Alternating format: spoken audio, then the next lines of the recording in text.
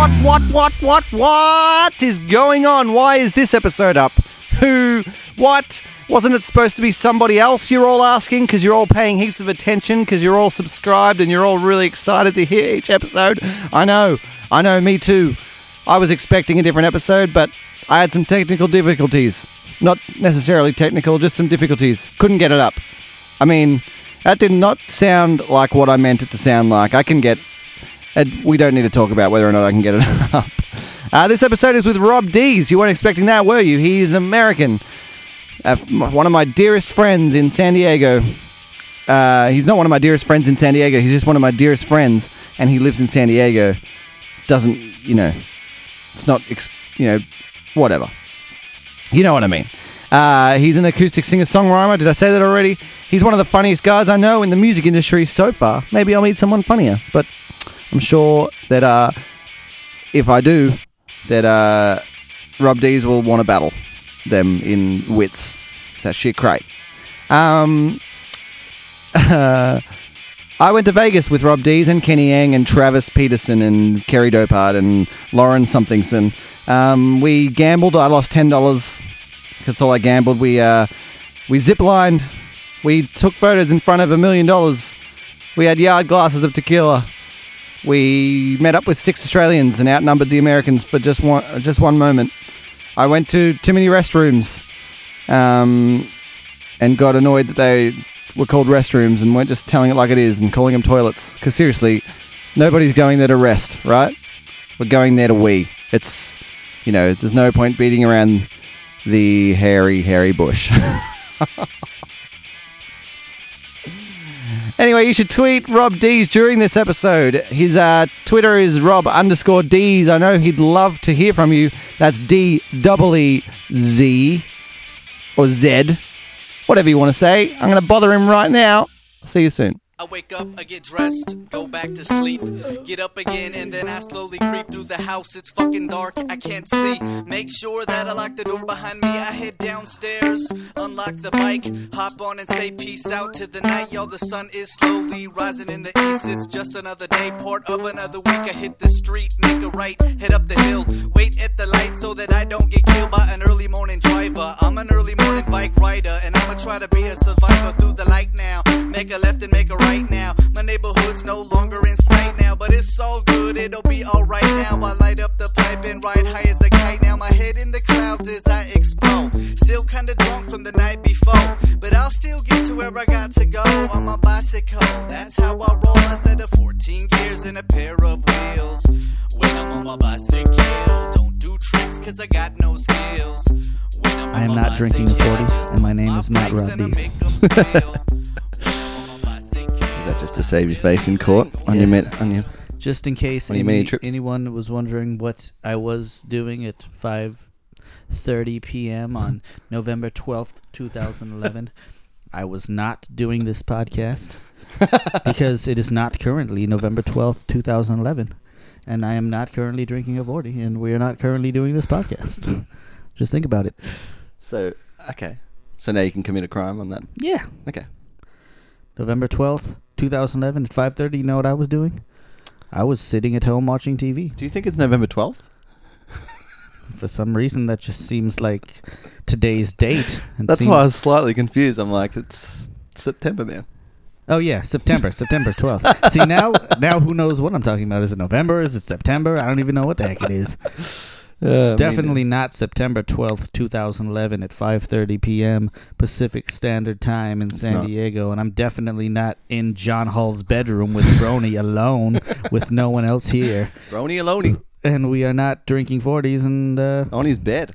Yeah, on John Hall's bed, and my cock's not out. I don't know, is this a clean No, you can podcast? say what you want. Sorry. My cock is not out, and I'm not drinking a 40. I'm uncharacteristically not in the garage at home. I'm in John Hull's bedroom with Rob Dees, everybody. Yes. We couldn't fit the garage into his luggage. Do you not say garage? No, we say garage. Okay. Yes. Just a different emphasis on the wrong syllable. That's a classic one. It's a classic. So I don't want you to disclose what your real name is, but your name isn't Rob Dees, is it?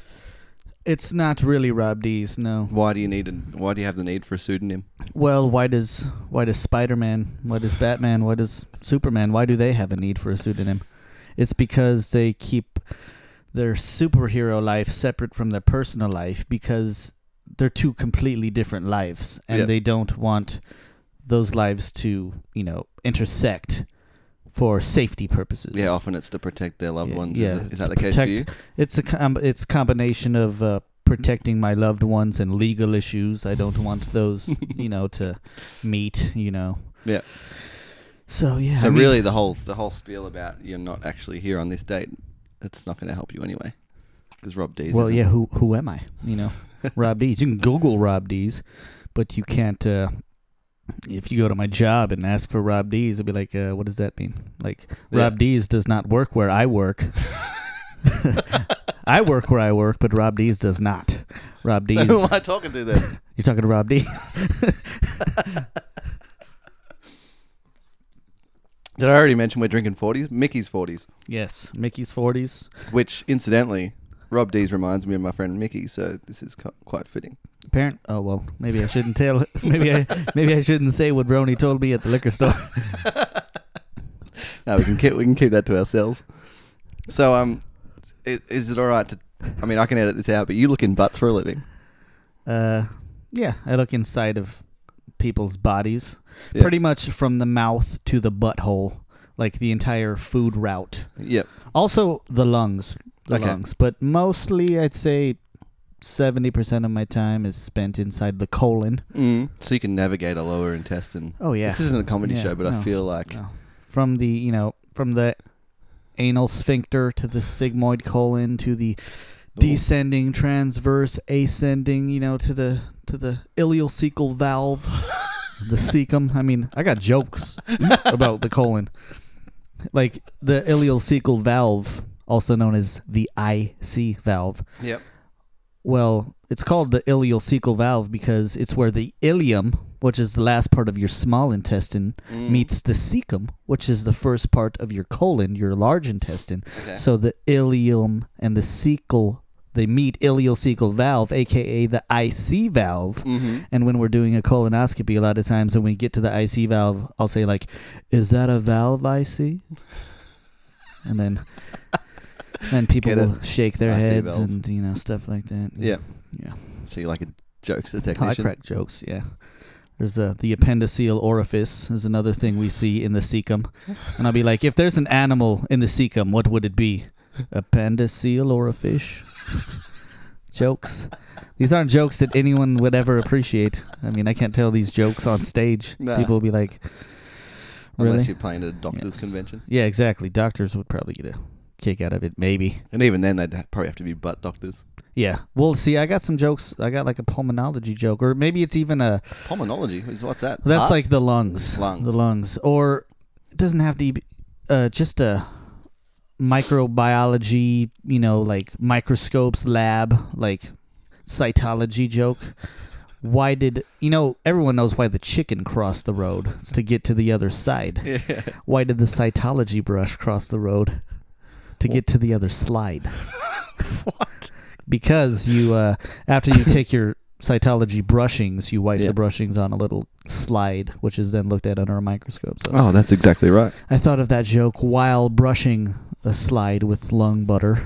Lung butter? For a lack of... That's not really called lung butter, but, just lung goobers that were on our brush that we looked at under a microscope. But I rap. But I'm a rapper. That's been arrested in 2 states. Yeah. Fascinating story. What was California and Arizona? California and Arizona. For attempted possession of marijuana? Well, once because I was technically drunker than I was supposed to be when I was doing what I was doing, which I legally should not have been doing. But that's neither here nor there.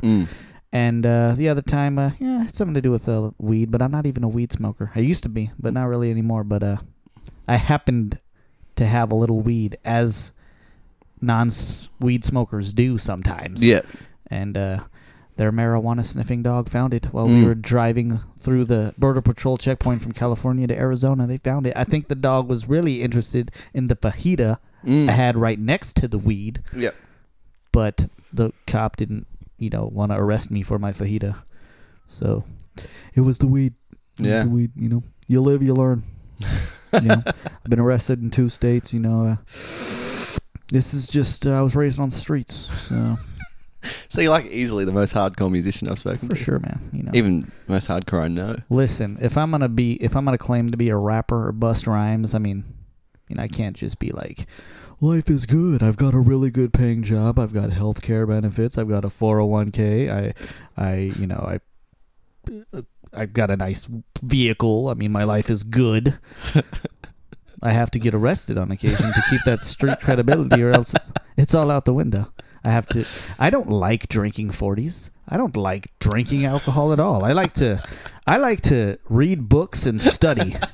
That's my heart. That's my passion, is to just kind of, smoke like a tobacco out of a hickory wood pipe, and, maybe a small, very, very small amount of like bourbon or something, and just relax in my rocking chair and read, novels. That's what I prefer to do with my time.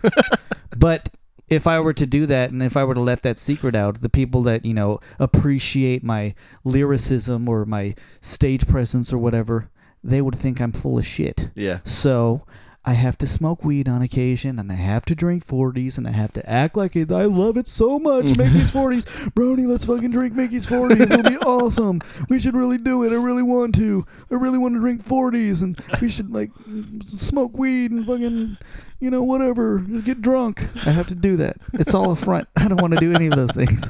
I like to just... I'm very sophisticated. So you really do suffer for your art? Yeah. I don't like to get arrested. No. But I choose to get arrested. I choose to spend money that I don't have to hire lawyers to defend me for my crimes. Because otherwise, people will think I'm full of shit, and I can't have that. I keep it real, man. I keep it real. Yeah. I'm not going to go around, with a gun. I'm not going to shoot somebody and steal their necklace. I'm not going to keep it that real. But what if your success grows exponentially? It might get to that point where, to save face, you need to shoot somebody. I don't think I'll shoot anyone, though. Drive into Compton and just... I think I'll probably just try and smuggle a bunch of drugs through an airport or something like that and just get caught. Or something. All right. Harmless. Yeah, I don't want to do anything that's going to, hurt anyone else. Yep. I just only want to hurt myself because, I care about other people. That's a text message I just got from Ryan from OK at Best. Because did you send him it? I sent Ryan a picture of your album acknowledgments in which OK at Best is thanked. And I'm sure he had no idea. And he just responded with, "That's awesome!" with 3 exclamation marks. I'm glad he liked it. Did he know it was mine? Or did you just send him the... Oh, yeah. Oh, cool. I was going to bring him I think I told you. Yeah, I did tell you I was going to bring him a signed poster, but I forgot. Not of my own. I'm sure he wouldn't care about a signed poster of me. A poster of who? What's the story with that? The Living End, a band from Melbourne. He loves them. Loves them. We bonded over them. He was smoking weed and I was drinking a beer, and he said, "You're from Melbourne? Melbourne, I mean." Melbourne? Australia? Do you know The Living End, personally? Which I didn't. But I did know them. What? I did know them religiously in their music form. And he was quite jealous that I was within proximity. A stone's throw. And I was in Lestats, and they were playing Living End's first EP, which blew my mind. Wow. Went up to the counter just to say, "You're playing Living End," to which they replied, "Yes." It is true. Yeah. Thank you for telling us. While you were playing last night, I had to... there was so much ice in my drink, so I'm not sure if you heard, but I kept going just to get the drink out. It was really quite distracting for those around me. I'm sorry about that. So when did you start being a musician, man? Do you call yourself a rapper? Acoustic rapper? I don't call myself a rapper. I don't really know what I call myself. A lot of different people call me different things. Some people call me an asshole. I'd say that's probably what I am first and foremost, is just an asshole. But it is true that I do rap. Mm-hmm. And it is true that I do kind of sing a little bit, and it's true I play the guitar, and it's true that I'm funny, but I'm not a comedian. I wouldn't say I'm a rapper. I mean, I guess I'm sort of like a singer-songwriter or something like that. Yeah, that's not bad. Not quite a singer-songwriter. I mean, I write my lyrics and I write the songs, but yeah, singer-songwriter seems... I think that's the most original. Just an entertainer. Yep. Yeah, I don't know. Have you ever thought about... because you hang around in kind of circles of sentimental songwriters and love song singers, and have you ever thought about going on the comedian route and being a guitar comedian? Because you are like stupidly funny. No, I don't. I mean, I'll play a show anywhere in front of any audience, and whatever they want to call it, I'm down with that. But I wouldn't. As far as I'm concerned, I draw a line. Like, I see like two different worlds, like comedians and musicians. Like, if you have a guitar and you got funny songs, you're not a comedian. Like, comedians, and I think a lot of comedians would agree that, like, you know, a guitar would act as a prop. Yeah. And there's prop comics. I think like Carrot Top is a prop comic. I don't know anything about his comedy. Mm-hmm. I just know he's a very annoying person to look at. but like, apparently, you know, a lot of people, and I'm sure that can be funny. I'm not saying that, you know, prop comedy can't be a funny thing, but like the comedy I appreciate the most, I'd say, is generally just a person and a microphone. Yeah. Like, you know, that's it. Like them telling jokes that they've written, improvising, whatever it is that they do. And I'm not saying like I couldn't do that. I mean, there's a chance I could. I mean, there's a lot of times at my shows where I'm not playing the guitar and I'm just talking, and there's a lot of laughter.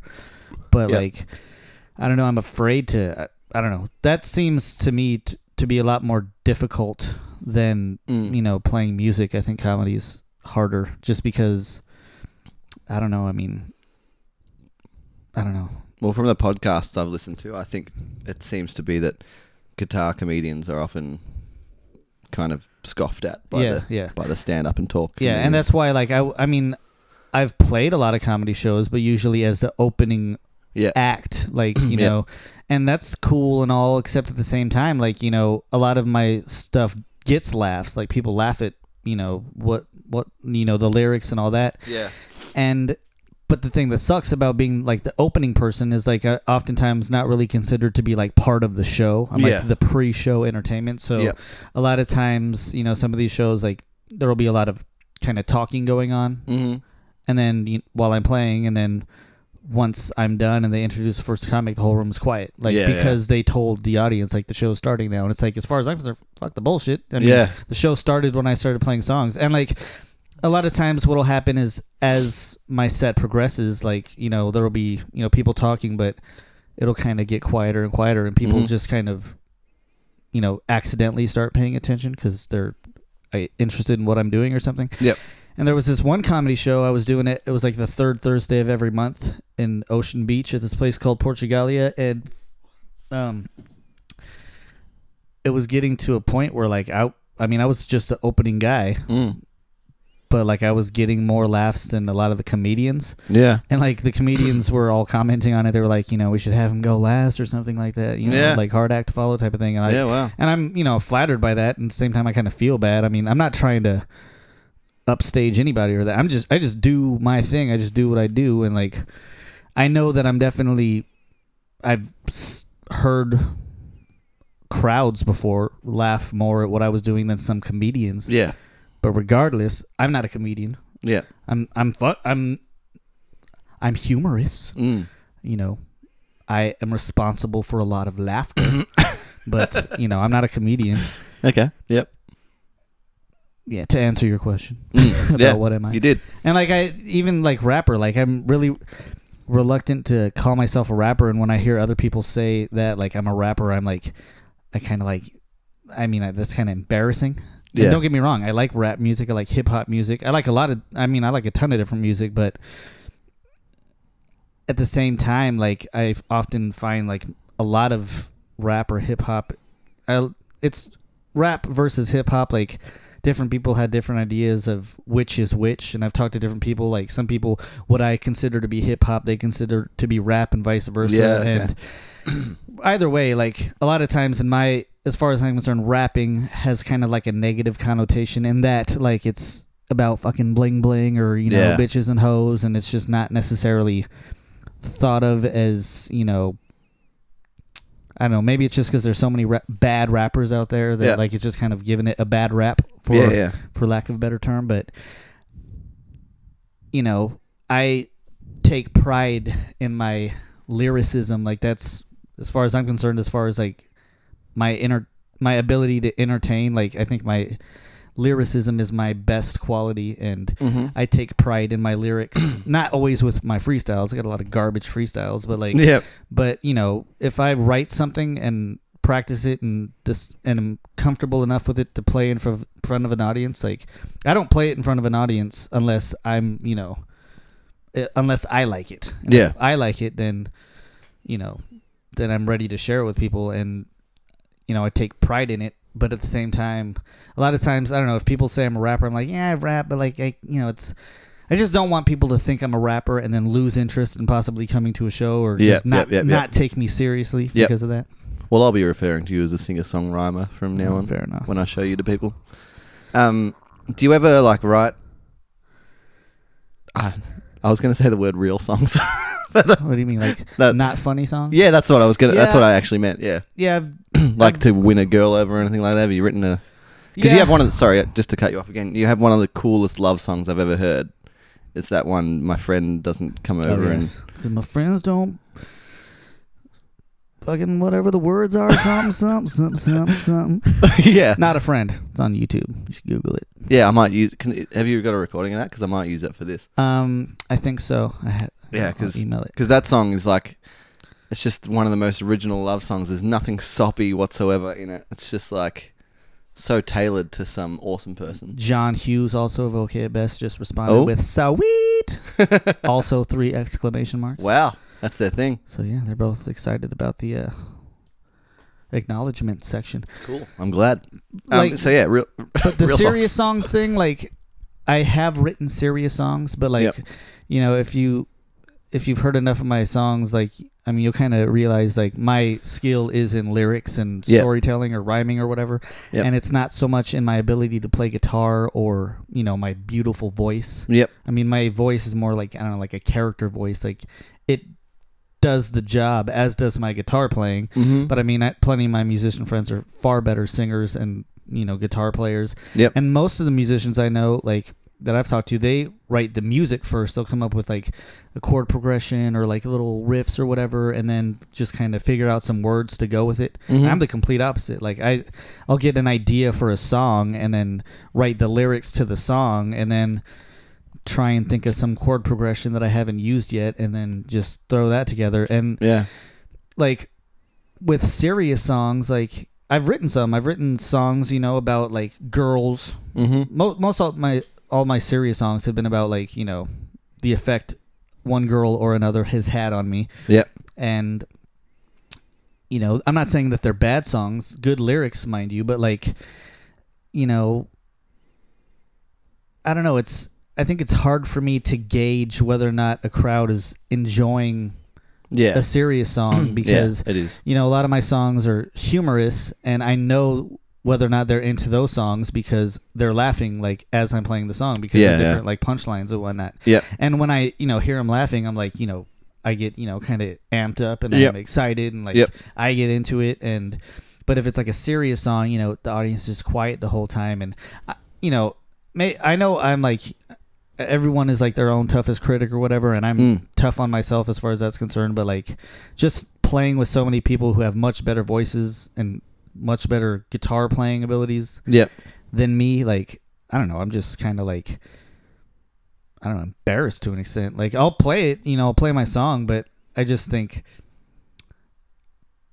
it would be better if I had a prettier voice. So I just find it easier to play the humorous songs just because I don't know, it's just more in my comfort zone. And I mean, I know as the years have gone by, like when I first started, I was like a lot more hip-hop-ish, like when I first started writing, it was with beats and like my lyrics. Like I got these 3 broken computers and I put them all together to make one of them that worked. And there were these really old recordings on it from like Lestat's open mic from like 5 or 6 years ago. Yeah. Back when I first started playing there, and the lyrical content of those songs, while they were with guitar, they were like how I'll destroy your crew, who wants to battle type of thing. Yeah, really. But with the guitar. Yeah. And like, you know, it's kind of like the whole comedy thing. Like, you know, I don't want to think of myself as a comedian because I have a guitar, and like going to hip hop shows, like it's like I'm not a rapper because I have a guitar. I don't have beats.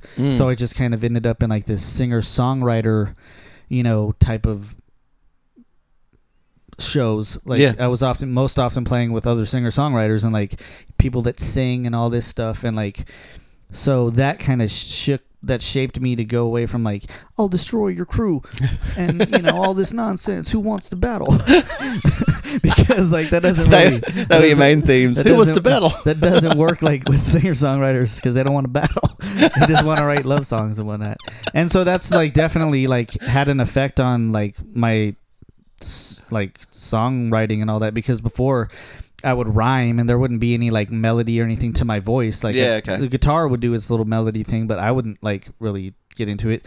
And as you know, the years went by, like kind of like the hooks got a little bit more sing-songy, and then like now, I mean, a couple of my songs, like you can even do harmonies on them because you know, it's just I've been around. You know, you're influenced by your surroundings, and I think, you know, I want to get to a point where I think I just have the most fun when I'm playing humorous songs and people are laughing. Yeah. But at the same time, I think depending on maybe my mood or my comfort level or the show, I'd like to, you know, throw in, you know, a serious one just to show like another side. Yeah. Something like that. Show you many levels. Yeah, you know. So, like, because that must be, I never thought of that, getting like instant gratification, like just from lines of your song. Yeah. I mean, that's just like, you know it's working. I mean, if I'm playing a song that's got a line and every time I play it, it gets a laugh, then, you know, boom, I know it's working. Yeah. But like if it's, you know, a serious song, it's just like I get all paranoid while I'm playing the song, and I get lost in these thoughts about like, oh God, is it like, am I out of tune? I mean, do these people? What's everyone thinking right now? Are they just like, this is stupid? Yeah, because I've got a few humorous lines in some of my songs, and I kind of use them as gauges as to whether the audience is listening. Mm-hmm. I know that they're probably they've just listened to that serious song, and I know that because in this new song they've laughed at a particular play on words that I used or something, and so I'll be like, yes. And I don't necessarily think, yes, I'm funny. I think, yes, they're actually paying attention, and it's just funny that you get to kind of experience that constantly the whole time. It's kind of cool. It's a good feeling. I mean, just last night, like that show, I mean, people were laughing and heaps. And as far as I'm concerned, like people tell me like sometimes like after a show, like, oh, you did a great job. Like I mean, I appreciate that, but like as far as I'm concerned, it wasn't me that did a great job. It was the crowd that did a great job. Like, I live in San Diego, but I've never surfed in my life. But like, I kind of think of it as like the crowd is kind of like the waves, and like I'm just kind of surfing on them. So if the waves are no good, then I can't do my thing. Yeah, man. I'm just floating out there like, this fucking sucks. Yeah, that's right. Like when the waves are good, then I'm like, yeah, this is awesome. And that's when I am best. A surfer. Yes, I am surfing. I am surfing. Surfers are up. Yes, cowabunga. That's such a great analogy. Oh, I'm just out here. This kind of sucks. Yeah, like just bobbing up and down, like a bird just shit on me. Garbage. Last night, this has nothing to do with. I have a few little things I wanted to ask you about. This has nothing to do with it, but a girl was trying to imitate my accent. Oh yes. And you gave her a tip. Can you give your good day? Good day, mate. Is that right? Oh, that was actually a little more effort than last night. Oh. Well, I mean, she was just trying too hard. Yeah, she was. She was, good day, mate. Yeah, good day, mate. Like, I mean, from what I heard you doing, it's like, I mean, I get the point of the question or the statement. I mean, it's just kind of like, what's up? Like, hello. Like, a lot of time you don't think about it. You just like say it. Like someone sneezes, you say bless you. It's just a reaction. Yeah. And so what I told her was, say it, but like kind of look down and say, "Hey, mate." Like, don't make eye contact. Yeah, I like it. It's good. So when did you start doing music? When did everything start for you? Well, all this shit. It was kind of like one thing leading to another type of thing. Like back in, I don't know how long ago was Just it. pause for a second. 40s are hard to hold. Yeah, but we're not holding 40s because we're not drinking 40s because we are actually at the park. We just fed some birds and we read to a class of kindergartners, and their parents were very appreciative of that we volunteered to do that on a Monday. And yeah, but whatever you said about 40s, yes, yeah, whatever. I can play along. Here, listen to this. What does this sound? That's a 40. Yeah, sure it is. Yeah, I'm sure. My Mickey's 40 is like a quarter of the way gone. Yeah, whatever. It's for the art people. Yeah. So, in 7th grade, however long ago that was, I got a guitar. Mm-hmm. It was an electric guitar, and I was playing, like, punk rock songs and whatnot. Like, I was learning, like, teaching myself how to play, like, Offspring and Nirvana, and I wasn't very good, but whatever. I was all about some distortion, and then my dad got me an acoustic guitar, and I was like, whatever. And I never really played it, and then through the years I would like kind of mess around with it a little bit, but I never really took it that seriously. Yeah. And then at some point, I started rhyming. I started writing lyrics, and it was back at some point in my high school days. I became a raver. Really? Oh yes, with the raver pants and the glow sticks and the shoestrings and those huge pants. Oh yes. Oh my God, so embarrassing. That's amazing. It was like people in the 80s with their big hair had that going on. Like I think raver pants were the big hair of the 90s. Yeah. And wow. So like I was listening to like jungle and drum and bass, and originally I was like writing lyrics to that, which is really fast. And, I was writing lyrics, and I mean, it's a bunch of monotonous lyrics about how awesome I am, and how awesome my rhymes are, and all this garbage. And then everyone's to battle. And then like I was introduced to the Wu-Tang Clan, who I love, and they had a big influence on where I went from then, because then like I kind of drifted out of the whole rave thing, and going from like 145 beats per minute to like 105 beats per minute was like, oh, I can breathe. That's nice. Yeah. And so I started rhyming, at a more of a hip hop speed. Yep. And I just kept on doing it, and I was writing with friends. We'd write lyrics together. We'd like freestyle in my garage. Like we just have beats on my keyboard and just like drink 40s and whatever, and like rhyme and just have a good time. And I've got recordings of this stuff, like cassette tapes that like I want to eventually transfer to a computer. I haven't done it yet, but I mean, it's garbage, don't get me wrong, but it's it's sentimental. Yeah, anyway, you got to keep it. So like rhyming, doing the beats thing, and then at some point like I kind of sort of got into theater. Like oh wow. I did like I was in a play in my last year of high school, and then after high school I went across the street to City College, which is a community college downtown, and I didn't know what I was supposed to do out of high school. I just kind of like, I didn't have like a guidance. I didn't have any real guidance. I just kind of was like, I know I'm supposed to take some classes, and then I'm supposed to be successful, right? That's how it works. And so I took some classes, and then like, I don't know, each passing semester, like I kept taking classes. However, they went more from like math and English to like music and, stagecraft and like, so I was just, taking classes that I was enjoying. And like first it was like backstage at theater, like building the set, and then working backstage during the show and all that stuff, and then on stage, and then they did a whole bunch of musicals. And the first time I was thinking about being in a musical, I was like, I don't want to be in a musical, that's gay. I want to sing. Fuck that. And then but I got cast in kind of like a comedic role. And I was like, yeah, sure, I can try it out. And it was West Side Story. And I remember the first night, I think it was like the final dress rehearsal. And like it was the opening number, and there was like an orchestra playing, and like we finished the Jet song and we're like doing our little pose and, you know, waiting for the audience to stop clapping. We just finished singing. We're just like holding our position and like kind of got this like rush of adrenaline. Just from like, you know, I have to hold this position till these motherfuckers stop clapping and shit. This is awesome. Yeah. And then after that, I just kept on doing like shows at City College, and I did a ton of shows, and it was the first show that I did, the show before West Side Story, which was like Midsummer Night's Dream.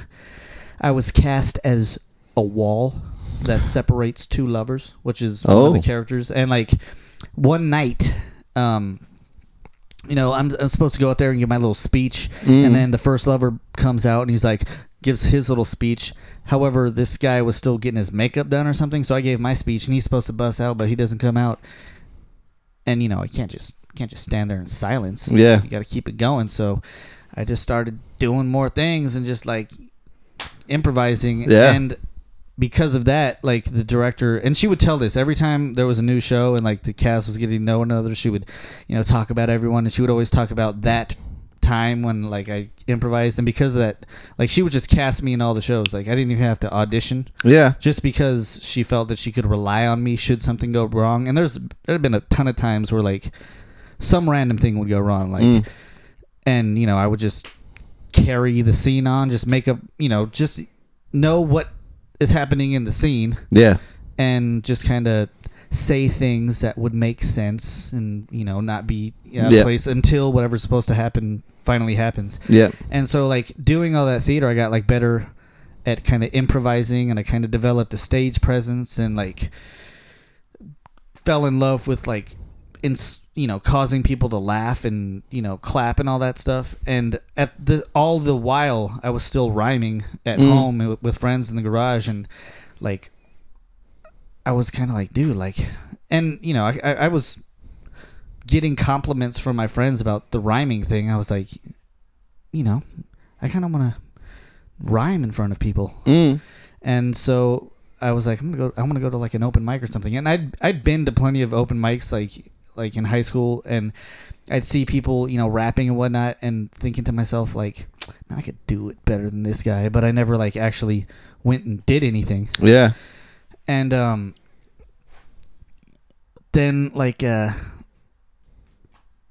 what was that? I got lost because your phone started ringing. John Hall is calling. Oh, okay. We'll get back to him. But yeah, like I'd go to these open mics and see these people rapping and think to myself like, man, I could do that better than that. But like I never did. You know, I didn't have the confidence or whatever. Like I'd never done it. Yeah. And then, you know, I think being on stage and, you know, doing all these shows, like I developed the confidence to go on stage and be in front of people. So I was like, you know what, I'm ready to go to an open mic. But the only problem is like I was used to rhyming to like beats. But I mean, I didn't want to take beats to an open mic that weren't my own. Yep. So I was like, I guess I can do it with the guitar. I mean, I'll try that out. And so I just went to an open mic with the guitar and just played some, you know, chord progression over and over again and just rhymed to that. And it went over well. And I just kept on doing it. And eventually I just kind of like drifted away from theater just because this was allowing me to do the same kind of thing, like be in front of an audience and get, you know, claps and laughter and all this. However, now I'm not getting yelled at by June Richards for not bringing it up at the end and raise your hands higher and stand straight and lose weight. Like I can get as fat as I want to and drink, and it's all good. It's my own thing. I direct it, I write it, I do everything. It's my shit. Yeah. And so I've just been doing that ever since, you know. Yeah, wow. Did you have any, like, so when you went to open mics, was there anyone who, like, kind of took you under their wing, taught you a thing or two about? No. Like, I mean, I think I started going, the first, like, open mic that I mean, there was this one open mic called Say What at a coffee shop called, at the time, I think it was called The Other Side. And that's where I first started going.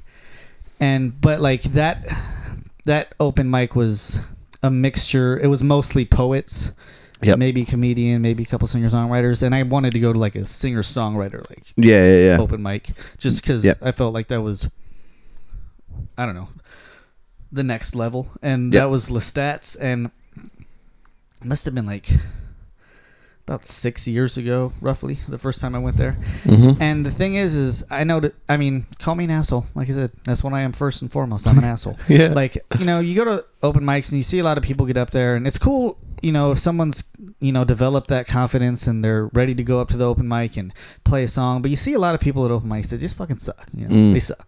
Yep. And that's okay. I mean, it's an open mic. Like, you know, some people, maybe they go there to hone their skills or whatever. But like me, like as far as I'm concerned, like I honed my skills in my bedroom, like or my garage. Like I didn't go out to any open mics until like I was confident in what I was doing, and like until I liked it. And honestly, it was just like playing for friends in my living room and whatnot, and their reactions and them liking it and asking like, "Do you got any new songs yet or anything?" Yeah. Like that kind of stuff is what inspired me to like, you know, take it out in front of like, you know, to the other side open mic and this poetry open mic, and people liking it there inspired me to go to Lestat's. And like I remember the first time I played at Lestat's, like Isaac was the host, and he called my name and he was like, "Rob Days," and I was like, "That's me," and I was like super excited because I think I know like Lestat's has got like a lot of people that try to play there, and you know, it's kind of hard to get a spot. You know, it's just luck of the draw, and I got a spot. And he's like, "Have you ever been here before?" And I was like, "Nope." But like, I don't know, he could sense the excitement in my voice. Yeah, man. And then you know, he introduced me, and I went on and played 2 songs, and the audience was apparently into it. And I don't honestly remember whether or not the audience was into it. All I remember was at the end of it, Isaac came up and he was like, and that is one of the things about, I don't remember exactly what he said. It was something like, "See, that's why you go to open mics, because every once in a while something like that will happen." And you know, I was, you know, just thank you. Yeah, man. And ever since then, like, you know, that's massive. You know, that's awesome. I've just, and by this time, like I already had like, I didn't have like 2 songs. I had fucking like 10 songs. Yeah. So I could go back to the open mic like the next week and play 2 different songs, and then 2 different songs the next time, and not like, and so like after I'd gone a bunch of times and played every single song once, I was like, "Oh shit, now I got to start like playing those songs again." And then I just kept writing, and yeah. That's awesome, because the episode 2 episodes before this one was my episode with Isaac, and so this should all make sense to people. Yeah, that was Isaac, man. He's in Australia now. But yeah, Isaac was like the first person I met in like the San Diego music scene. I mean, as he was open mic host, but like I just remember him like saying, you know, like just digging my performance. And if you know, if this is something I've kind of learned over the years, is like, if like, let's say if you're playing at a bar, if the waitress or the bartender or the sound guy, if they like what you're doing, that's like the ultimate compliment, because they see a lot. They work there every day. And they see this stuff over and over, and this is like their job. It's like, ugh.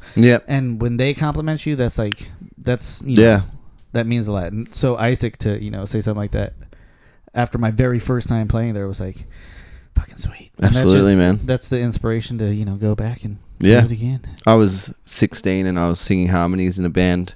I was playing bass and singing harmonies for my brother. And after my very first gig, the sound guy came up and was just like, "Dude, you know how to use a microphone as a backup singer?" And I was like, "All right, awesome." That's good to hear. Because I was like, it was my first ever gig outside of school, so it was kind of crazy. So do you have any like massive influences that kind of... I'd say like Wu-Tang Clan was an influence in that. Like a lot of the rhyming that I was doing when I started listening to them, like, would be with multiple people, like, you know, a handful of friends that were also rhyming too. And like, we had like at one point the Golden Hillbillies, and there were like 5 of us, and like, you know, we would all just kind of like, you know, freestyle, or just like, you know, write a verse, and then the next person would, and like we'd all sit around, someone would write a verse first, and they do their verse, and we'd all hear it, and whoever wrote next would go off their verse. And it was like this, you know, collaboration thing, and I love collaboration. And like, so that's how I started rhyming, was with collaboration and other people. And then it just kind of got to the point where like I was like the only one who was still doing it. Yeah. Because everyone else, I don't know, they just got bored or moved on, and I didn't get bored with it. I just kept doing it. And, the Wu-Tang, I mean, there's just so many different voices, and I don't know, Wu-Tang just really showed me the value of collaboration. Yeah. Just having multiple voices, multiple ideas on one song.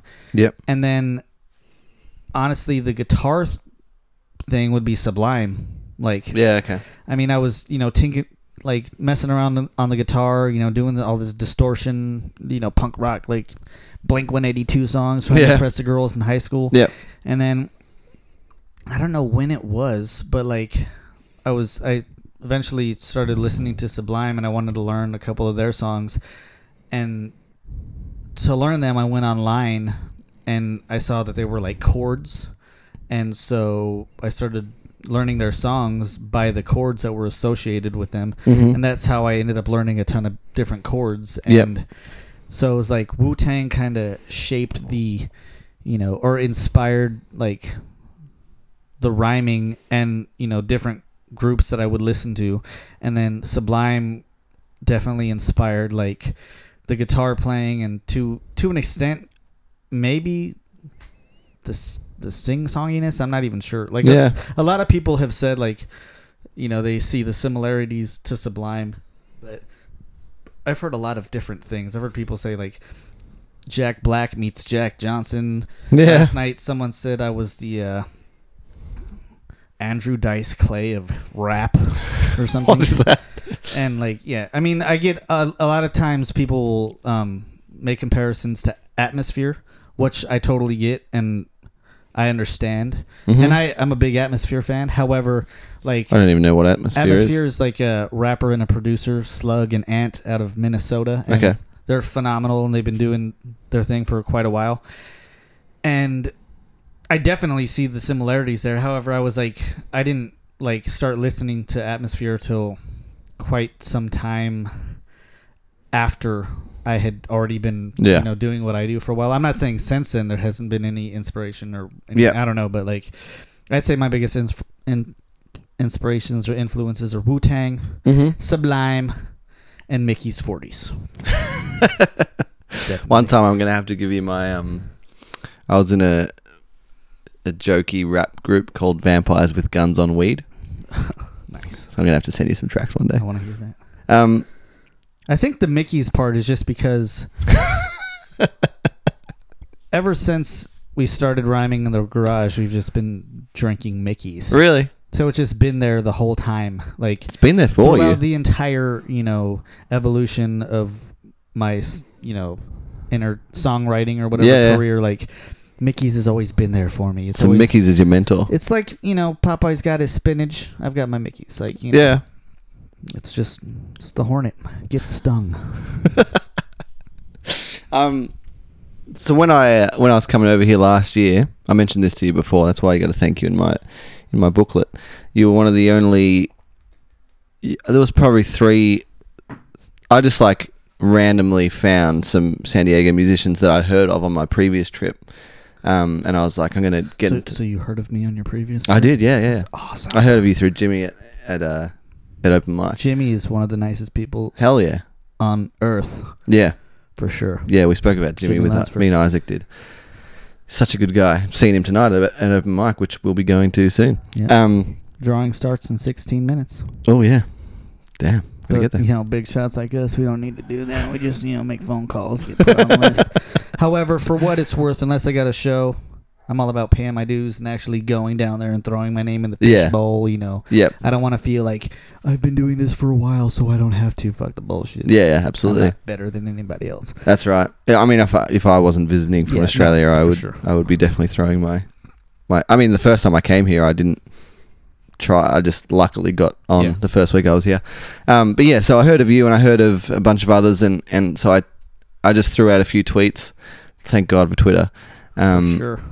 And yeah, you responded, and you didn't even like. I feel like you might have Googled me, but you didn't even seem to. I didn't Google hesitate. You were just like, yeah, man, for sure. And I'm asking you to book me some shows, and you're like, totally, let's do it. Yeah. I didn't know anything other than we had some mutual friends. Yeah. Like, and I mean, I don't even know if you had met them yet. Like, I knew at least Isaac was a mutual friend. I knew that much. Yeah. And so, as far as I'm concerned, if you're friends with Isaac, like you're good in my book. So Yeah. Okay.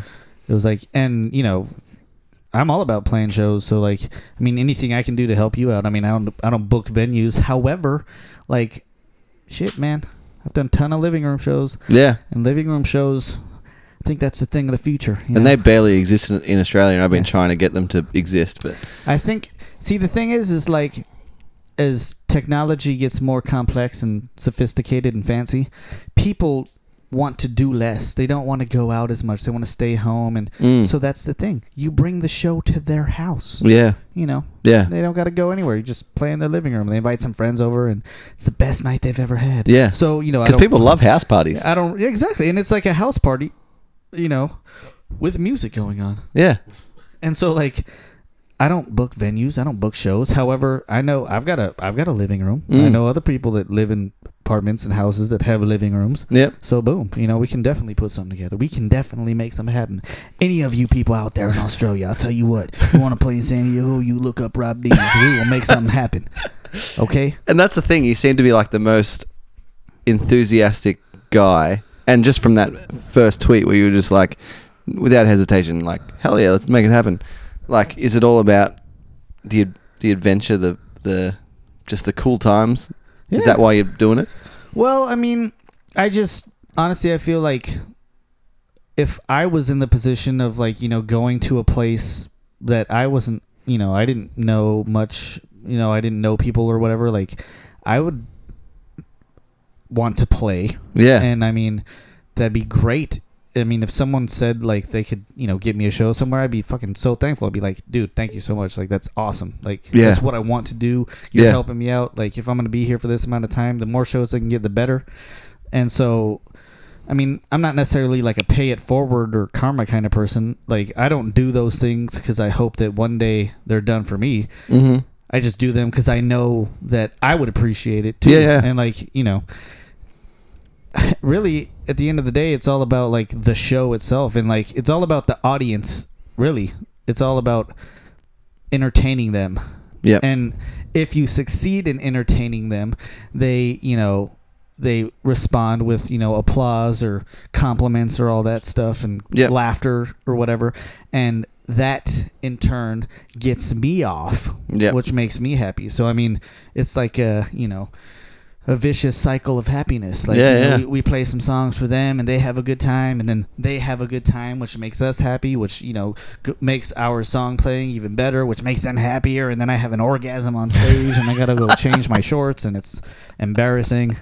But, you know, like, but at the same time, I mean, and honestly, this one time there was a show at a Cafe Libertalia, and it was a variety show, kind of like, it was. Since, like, you know, I have these funny songs. Like, I do a lot of regular singer-songwriter shows. I do a lot of comedy shows. Yeah. I've become friends with a lot of singer-songwriters and friends with a lot of comedians. Mm-hmm. And like I said, it's all about the show. So why just have comedy? Why just have music? Why not have a little bit of both? Yeah. And so, you know, I've put some shows together where, you know, have half and half. Like, have a songwriter, have a comedian, have a songwriter. You know, like, that sounds awesome to me. And there was this one time, this girl hit me up on Facebook. Yeah. I think I don't know how she came to know me, but, like, she was wondering if she could, you know, get on a show or something. I was like, let's make it happen. And she was a comedian, and we were doing the show, and, like, you know, Kenny had just played, Kenny Yang, and then, you know, she went on, started telling jokes, and one of the first things she did was kind of like talk about Kenny's songwriting, like, kind of, I mean, she was trying to be funny, but, like, she was kind of like bragging on him and, you know, talking shit. But, like, the thing is like, a lot of the people that were there, like, you know, we don't know who the hell she is. We know who Kenny is, and we all love Kenny. So she kind of, like, immediately dug herself into a hole. Yeah. And, like, and I mean, I think she was supposed to go on for like 10 minutes at least, and I think she was up there for like 2 or 3 minutes, and I was standing outside out front, like, you know, just kind of keeping everything running. And then all of a sudden I noticed, like, she wasn't on stage anymore. Like, she ended her set super quick because, like, she just, I guess, didn't do a very good job. Mm. And I was like, oh, I guess I got to run on stage now and introduce the next act. But, that could be seen as, a learning opportunity. Maybe you should do some research before you, bring someone up on stage and put them in the show. However, fuck it, Yeah. Let it be part of the show. Let that be a learning experience for them. Yeah, that's right. Let them learn, maybe you should get to know. You gotta know your audience. Yeah. And I'm not saying you need to know that the audience knows Kenny Yang. Yeah. But just know your audience, know what is and isn't appropriate, and don't make your. I don't know. I'm just saying, just know your audience, folks. That's my tip for you. Songwriters, comedians, know your audience. Know when it's okay to shit. Hold on. I meant to say, know when it's okay to say the word shit, and know when you shouldn't say the word shit. Yeah. And instead, just say shh. Or nothing at all. Say golden flowers instead of shit. I played some shows. I played shows at bars where I'm like cock, and then or testicles, and then I played at the Del Mar Fair, which is family friendly. Instead of testicles, I say tennis shoes. And you just twist it around. Instead of man meat, I say fried zucchini. Because they sell fried zucchini at the fair. So know your audience is your big tip. Yeah, just know your audience. That's because that's who you're performing for. Yeah, that's right. I've seen people go on stage and they're just kind of awkward on stage. They don't look at the audience. They don't really acknowledge the audience. And it's you realize you're on stage and the entire audience is looking at you and listening to you. Acknowledge that, acknowledge them, talk to them, I'm not saying you don't even got to make eye contact. Yeah. Sometimes that might make someone feel uncomfortable. Yep. But just acknowledge them, talk to them, Yeah. Talk. Yeah. And just know your audience. Maybe it's not as easy as it sounds. Yeah. It should be though. Yeah. I think I'm pretty good at gauging a crowd and knowing what is and isn't appropriate. And that chick was, she messed up. And she's still around? I don't know. I don't remember what her name is. So that says anything. All right, man. Well, we should go down and make sure Jimmy's going to give me a spot. For sure. Thanks for coming on. Oh, thank you. That's all right. I'll come again if you want me to. All right. We are in John's bedroom. Oh. Those jalapeno chips. Thank you, Mrs. Vicky. Mrs. Vicky. A subsidiary of Frito-Lay. All right, man. I'll see you later. Bye. Bye, Australia. Down under. Mike. I wake up, I get dressed, go back to sleep.